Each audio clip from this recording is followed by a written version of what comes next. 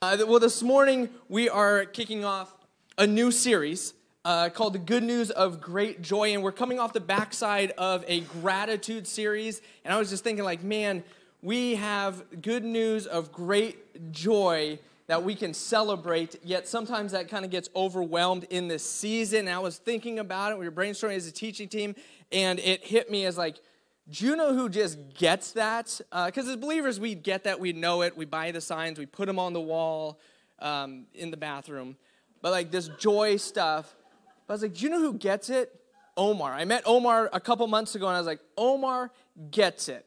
It would be incredible if Omar could come and share that with you guys, because he gets it. So that hopefully was the message. That you guys saw the good news of great joy, and it's not a theory to him. He understands it through faith. And hopefully, as we look at the Christmas story, we're going to also be able to understand that at another level of faith of what that really looks like. But I want to start this morning by just asking, where is your joy level at? As you're sitting there right now, where is your joy level at? Omar's joy level is, he's up here, he's sharing, but I encourage you afterwards, have a conversation with him. Just thank him for what he's doing. You will experience where his joy level is at. Where is your joy level at right now? And as we look forward and we look at where are things going later this month, knowing that Christmas is coming, and that usually is wrapped up with a lot of expectations. I don't know if that's a good thing for you or a bad thing for you. But are you actually anticipating joy moving forward, or are you anticipating stress? As things get closer to Christmas, yes, it's a time full of joy, right? That's what at least some people think. At least the stores think. That's what some of the TV channels think. But parents know and family members know that this is also a time riddled with stress.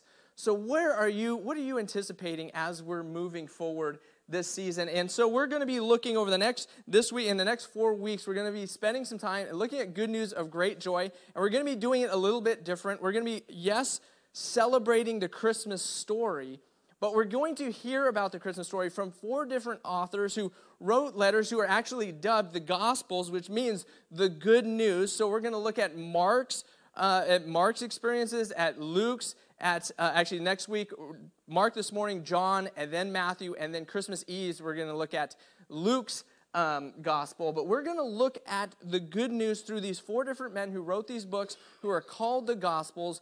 But this morning, I really want to focus on, are you anticipating joy, or are you anticipating stress as we head into the holiday season, as we're heading into celebrating Christmas? So this morning, we're going to be looking at the book of Mark. This is a gospel letter written by John Mark, written by the Mark, who was actually not one of the original 12 disciples. And he actually, for the most part, people think that Peter's the one that told Mark a lot of these things, and Mark's the one that actually penned this. But Peter was the one that had most of these experiences that gave him through Mark. Remember John Mark? He was the one that went on Paul's first missionary journey with Paul and Barnabas, and then he kind of bailed halfway through. That's probably what your Cuban family was like. Remember Omar? He bailed on us. He went to the U.S., and they're down there trying to do Cuban church. He bailed on him halfway through, and then the next time they were going out, there was an argument, and actually that's what Barnabas went this way, and Paul went this way because of Mark. That's the guy who wrote this.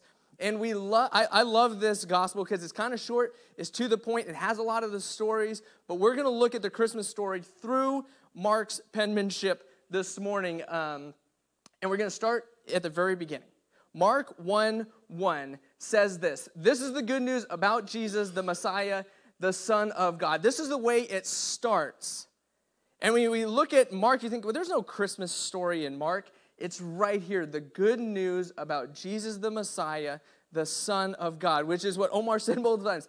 The good news, this is real, this is the good news. It began just as the prophet Isaiah had written. "Look, I am sending my messenger ahead of you, and he will prepare the way." Right now, we're in the Bible reading plan. We're going through Isaiah, a prophet who is talking numerous times throughout the whole book. We're going to see all of these foreshadowings of the Christmas story. It started way back in Isaiah. He is a voice shouting in the wilderness, "Prepare the way for the Lord's coming. Clear the road for him." This messenger was John the Baptist. He was in the wilderness and preached that people should be baptized to show that they had repented of their sins and turned to God to be forgiven. So we even see in Malachi, the beginning of Malachi, which is the last book of the Old Testament, 400 years before Jesus came, prophesying still about John the Baptist coming to pave the way.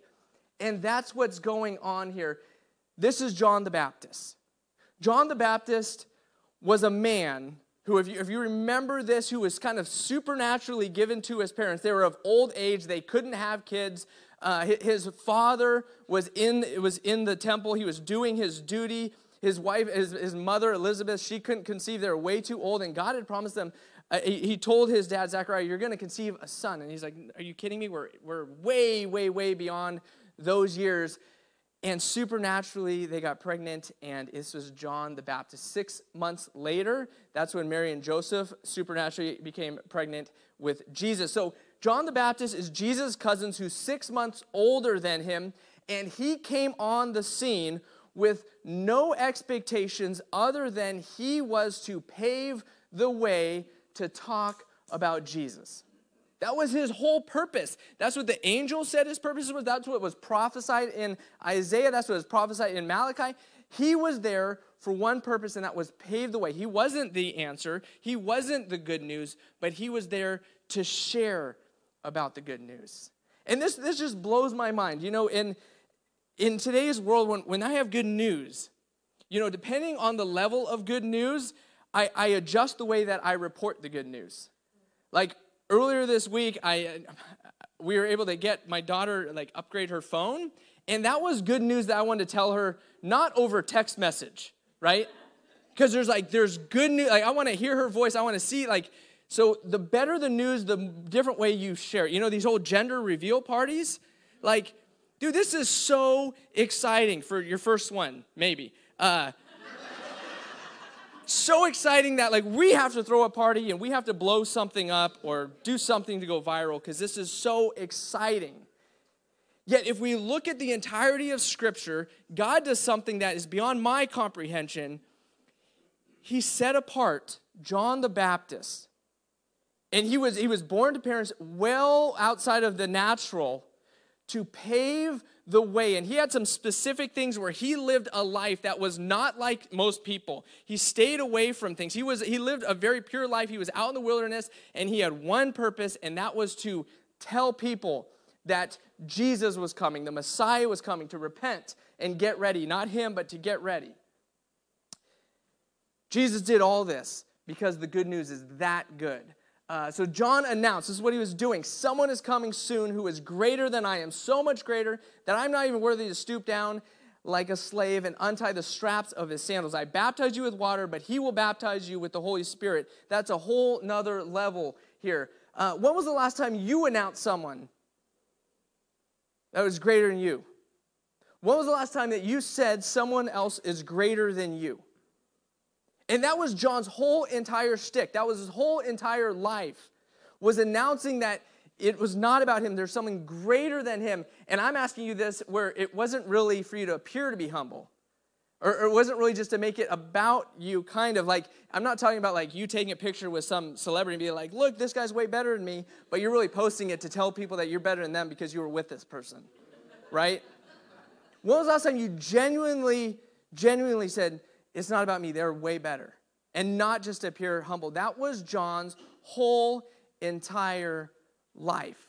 That was his whole entire life, set apart by God because this is how he was going to pave the way for the good news that was going to be shared. One day, Jesus came from Nazareth in Galilee, and John baptized him in the Jordan River. As Jesus came up out of the water, he saw the heavens splitting apart, and the Holy Spirit descended on him like a dove. And a voice from heaven said, "You are my dearly loved Son, and you bring me great joy." This is some confirmation of what John the Baptist was saying, that Jesus was the Messiah. The Spirit then compelled Jesus to go into the wilderness. Spirit that descended on him, compelled him to go in the wilderness, where he was tempted by Satan for 40 days. He was out among the wild animals, and angels took care of him. Later on, after John was arrested, and we're going to keep going in a second, but John was arrested for doing the one thing that God created him to do, was to pave the way and say, Messiah is coming. It's all about him. And for him to say, as a warning, out of love, repent, turn from your sins. And he was arrested because Herod at the time, he had a couple other relationships that weren't going to land him in heaven. And John the Baptist knew so much, it cared so much, and he said, repent from that. Your relationship with Herodias is not good. Repent from that. That's not okay. And so he locked him up because he didn't want to hear that. He loved him, though. He still knew something was special about John the Baptist, so he didn't kill him. He kept him in prison. But we know what happens eventually. We'll find out a few chapters later what happened to him eventually. He was beheaded. His head was removed from his body. Herod called for that to happen because the daughter went out. She did a dance. It was amazing. He said, oh, you're amazing. I'm going to boast in front of him and say you're better than whatever, but really this is about me. Anything you want, to half my kingdom, what do you want? She says, I'm going to go talk to my mom. The mom said, hey, get rid of that guy. So she asked for that guy's, John the Baptist's head on a platter. Herod says, yes, has the guy executed. His head is delivered on the platter. And that, when the head was removed, that was the end of John the Baptist. John the Baptist's entire life had one goal in mind. And from the start till the end was paving the way for the good news. And guess what? God knew about this. God designed this. This was God's plan. To have a person who was set apart and his sole purpose was to say, get ready. There is good news that is going to bring great joy. It's beyond anything. I'm going to give my whole life just getting everyone's attention to say it's not me. There's good news coming. So this is before he was killed, but John was arrested. Jesus went into Galilee where he preached God's good news. The time promised by God has come at last, he announced. So John the Baptist is still in prison, but his ministry is done. He did his ministry. Jesus announced the kingdom of God is near. Repent of your sins and believe the good news. Transition from John the Baptist saying, repent, the Savior is coming, the Messiah is coming, to Jesus saying, it's near. Now I'm telling you to repent and believe the good news. I want to ask you this morning, have you really heard and received the good news? Because I hear that and I say, yes, I do know the good news. I do know the good news. And we actually just see what the good news is. The kingdom of God is near. The kingdom of God is near, which is where we were born for the kingdom of God, yet we have disqualified ourselves. Yet God sent Jesus to redeem us. And Jesus was the way that we can actually be back in the kingdom of God. Have you received that? And I want to ask you, have you really? Because we can say, yes, I hear it. Yes, I got it. I understand. But then it doesn't really change anything. And maybe you've been here too, but you've heard good news from somebody, and you hear like, yeah, that's great news, but I know you're not going to really do it. I know you're really not going to follow through with it. Like I hear, like I'm really excited for you, like you think you bought the last lottery ticket and you're going to win, but you know they're not going to win. And when it comes to the good news, have you really heard and received it? That there is an opportunity that we can be reconciled with our Father. That Jesus was here on earth to pave the way and to ultimately sacrifice his life willingly to offer forgiveness, not for anything he did, but for each one of our sins. So when God our Father looks down on us, he sees the blood shed by Jesus, and he counts that on our behalf. And we're received as his children. And we are a part of the kingdom which our Father rules. And Jesus paid the price, so we don't have to. That is the good news that John spent his whole life prepping people for. And then it comes and we have it. And 2,000 years ago, Jesus shares it. But have we really received it, or we just kind of got it? Yeah, but let's move on. At Journey, we have to interact. We have to actually receive it, not just hear it like good, great, probably. But we have to interact with the gospel. We have to actually admit that we need that, admit that we are so fallen short, that when it does come to us in front of God, we are going to be highly embarrassed, ashamed, found guilty on multiple accounts, that there is no winning lottery ticket. We have to admit that there's no other way, that life as we know it in eternity is damned because of our shortcomings.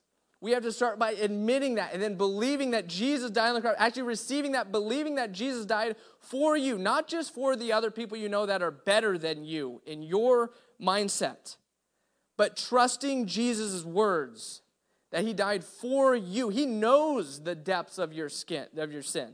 He knows the depths of your failures, and yet he still died for you. Do you receive that? Do you believe that? And then do you choose to live a life not about you, but about him? One of the most famous verses in the book of Mark is Mark 10:45. He says, "For even the Son of Man came not to be served, but to serve others and give his life as a ransom for many."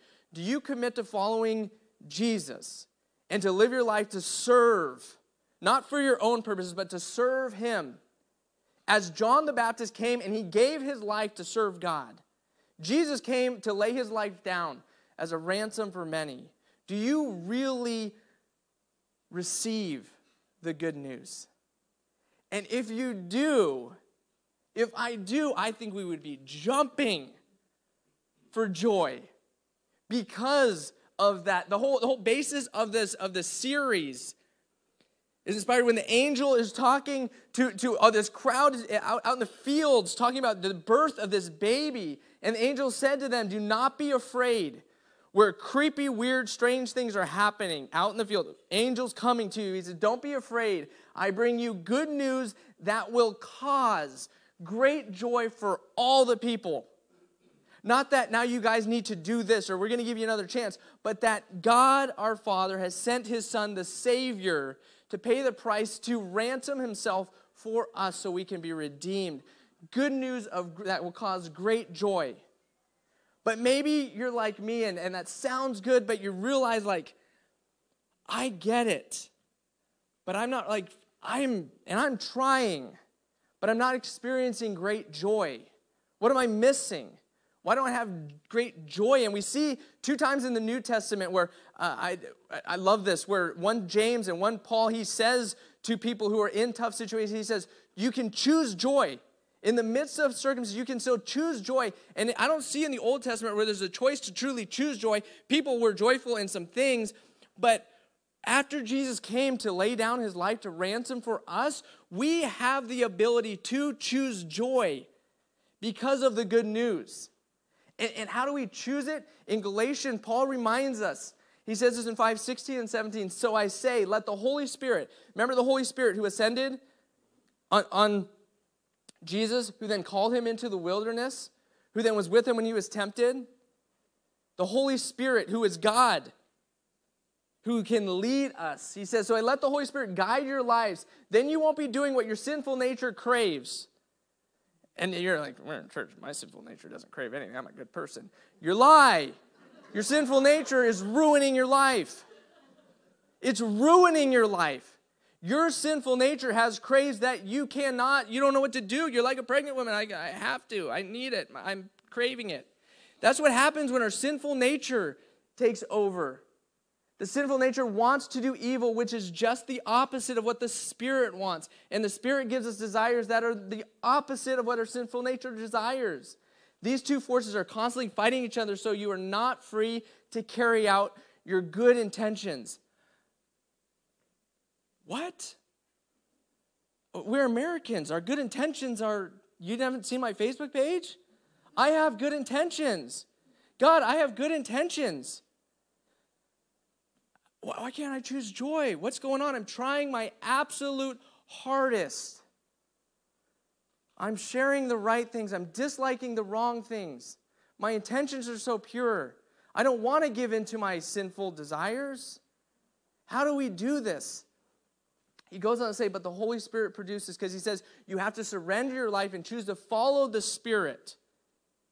You cannot be default to your sinful desires. You have to choose to follow the Spirit because the Holy Spirit produces, not Tim, not you. You don't produce this. It's not your free will that produces. It's the Holy Spirit that produces the kind of fruit in our lives. Love, joy, peace, patience, kindness, goodness, the fruit of the Spirit. But look at this. Produces love, our ability to truly love and joy. Joy is a byproduct of the Holy Spirit at work in your life, which is given to you when you surrender and choose to receive the good news and follow Jesus. And when you get to choose each and every day, each and every moment, you get to choose. Are you going to choose to follow the Holy Spirit, or are you going to choose to try to manage your life? And when we manage our life, we see just above this in the text, it says what our life can look like. A train wreck. But when we choose to surrender to the Holy Spirit, that's when the fruit of the Spirit are produced through the Holy Spirit, which joy is one of those. And this is so important. At Journey, we talked about, or it's already been mentioned once today, we have our front row cards. And as we enter into this Christmas season, and there's like, where am I on the joy scale, all that stuff, I am terrible self-awareness. I think I'm happy all the time. You're not the only one. I get that all the time. Like, why are you so serious? Why are you so angry? I'm like, why are you so rude? I'm not. I'm like one of the most joyful people I know. Are you kidding me? Here's why. Because we go on our good intentions, but the reality is we're affecting the people around us big time. And you may think you're joyful, but people around you are like, yeah, that person, they go to church, woohoo, I'm happy for them, but I'm not convinced. We have front rows because we're not here. I don't have to live the perfect life. John the Baptist, he was on all the time, and he did live a really good life.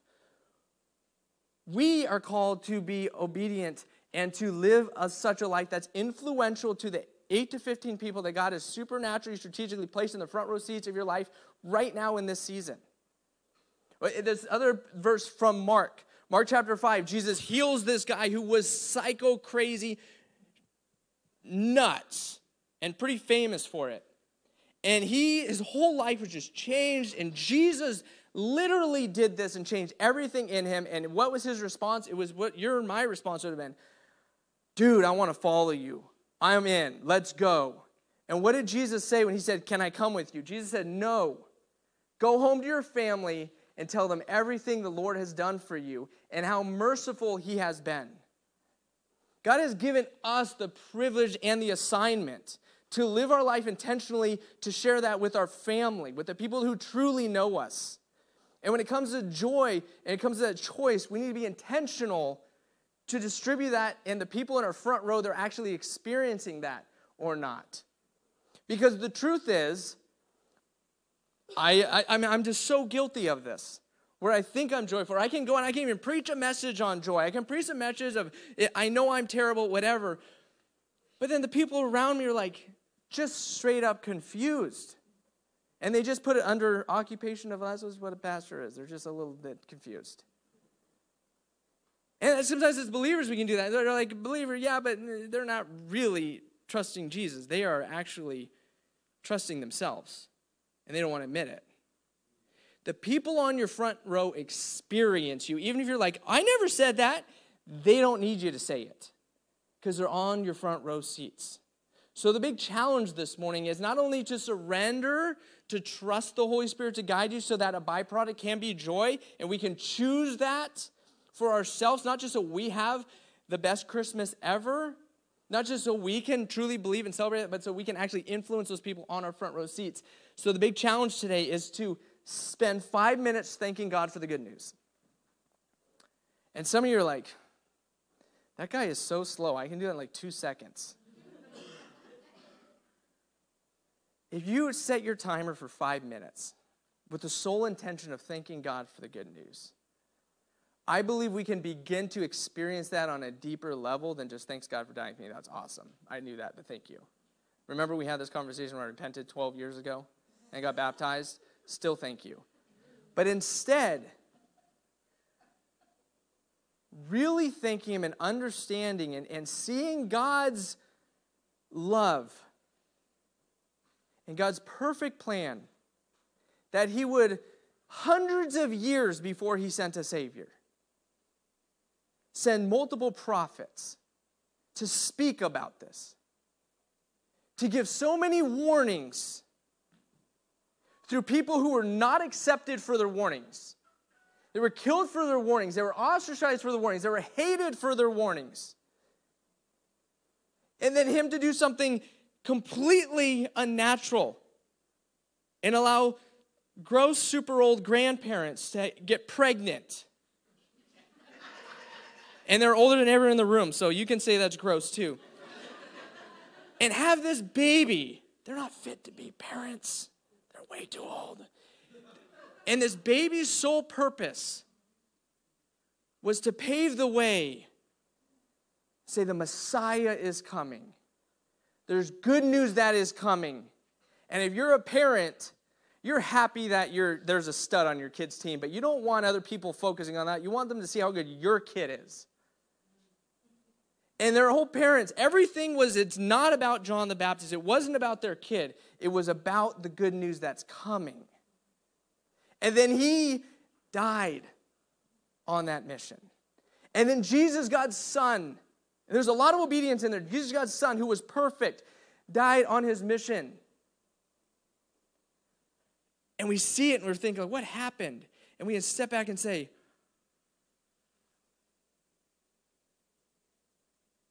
dude, this news is so much bigger than anything I could have ever understood. That God, he transcends our understanding of the way the world works to let us know about this so we could hear this good news. And it's a gift of salvation that is, he is taken care of for us because he loves us so much. And we have the tremendous privilege of not only receiving that, but sharing that with the people around us. Not by just saying, yeah, I'm a Christian. You haven't seen my status on Facebook. You haven't seen what I like lately. But to live it out so the people around us experience that. And then if you're struggling with that like I do, identify evidence of joy in your life this week. 5 minutes thanking God. And then what are the evidences of joy in my life this week? And it shouldn't be on the back end of having like a quad espresso. Like I was super jacked up joyful for a few hours. It should be not because of something you did, but works of the Holy Spirit. A byproduct of the Spirit working in your life. Even if the Spirit is leading you into the wilderness to be tempted by Satan or something that the circumstances that it's leading you to aren't your ideal, you don't understand it, but we have the privilege we can choose joy because of the good news, because of what Christ has done for us, and we have been redeemed, or Father, we can choose joy in the midst of that. And there should be byproducts of joy in our life, regardless of your circumstances. I don't care how broke you are, how much people hate you, how terrible your life is, all your bad decisions and all this stuff, like, I can't be joyful because of this. Wrong. When we follow the Holy Spirit, we can experience joy. It's a byproduct of the Holy Spirit on us, not us and our intentions. And I just want to conclude with this thought. We're ramping up to Christmas. It's December 5th. A month from now, it's going to be January 5th. So you're going to look at me like, who puts the tree away? When's that going to happen? But the reality is that on the back end of this holiday, are we going to be like, we survived and we should be able to pay off the debt by November to do it again? Or are we going to say, that was a year that I actually not only tried every day to receive the good news and to look for the joy and to realize, okay, there's not joy. Maybe I should stop trying to produce joy and surrender to the Holy Spirit and follow what the Holy Spirit is doing and trusting the Holy Spirit to produce joy. But then also living in such a way that is beyond us. It's bigger than us. It's bigger than how did I feel this Christmas? How was it for me? But it was so real in my life that the people who sit in the front row seats of my life experienced the good news. And experienced us, as John the Baptist saying, it's not about me, it's all about him. And we can tell the stories of the rich mercies of our Father who sees us and loves us and sent his son Jesus, who we're celebrating this baby. No, we're celebrating the Savior of the world, the Messiah, literally the anointed King for each one of us and for the people in our front row. And we have the privilege and the joy of not only knowing that, but sharing that with people in our lives. Let's pray. Father, I want to thank you. God, and admit I do not fully comprehend the magnitude of the good news. And even still, it's great news. God, you love me so much that through my ignorance, through my pure defiance, through me just not wanting to even, I'm too busy to do this right now. God, your plan was to send the good news, was to send your Son, was to send the Savior, the Redeemer, on behalf of each one of us, God, so we could be reconciled through you, not through us, but be through him. God, and we get the opportunity to receive that and live that, and then we can actually choose joy, choose to follow the Holy Spirit and experience the fruits of the Spirit and give you glory and make an impact on the people in our front row seats of our life. God, we thank you and praise you for that in Jesus' name.